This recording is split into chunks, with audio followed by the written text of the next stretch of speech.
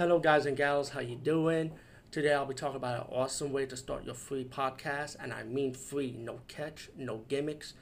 It's totally free, easy to edit, easy to record, and easy to promote and monetize your podcast.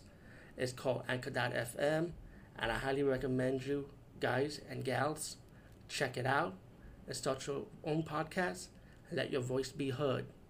And also, don't forget to listen to Wild Dog Podcast and tell them that I sent you and that you hear it from me, so you get more people to join Anchor.fm. You will not be disappointed because they will also put your podcast in other platforms and then make it very, very much easier for you. Have a great day, everybody.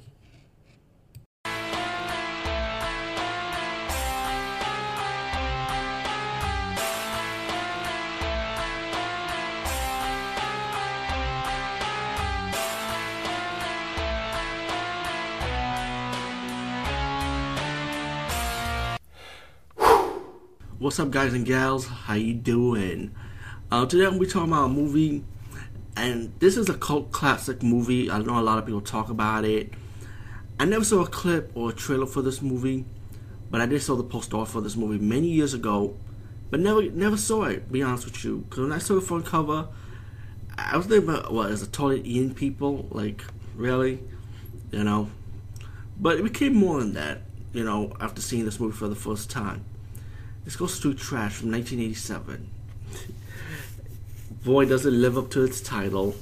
What I read about the description of it is about people, they drink like liquor and it's not melting down. But movie's not just about that, though. It's about like the territory, like around New York City, about street trash, about like you got hobos, prostitutes, criminals, you know, gangs. You know, that's the street trash, to be honest with you. Now there's other, and it's mainly like it focuses on different characters. So the movie does have heavy character development. You got a cop trying to take out the trash, you know, like street trash. You get it. You got this hobo guy, like he likes to take stuff from the liquor store, for example. You got another hobo who runs a gang of other hobos that he will kill and beat people up. Like he was like the villain of the movie.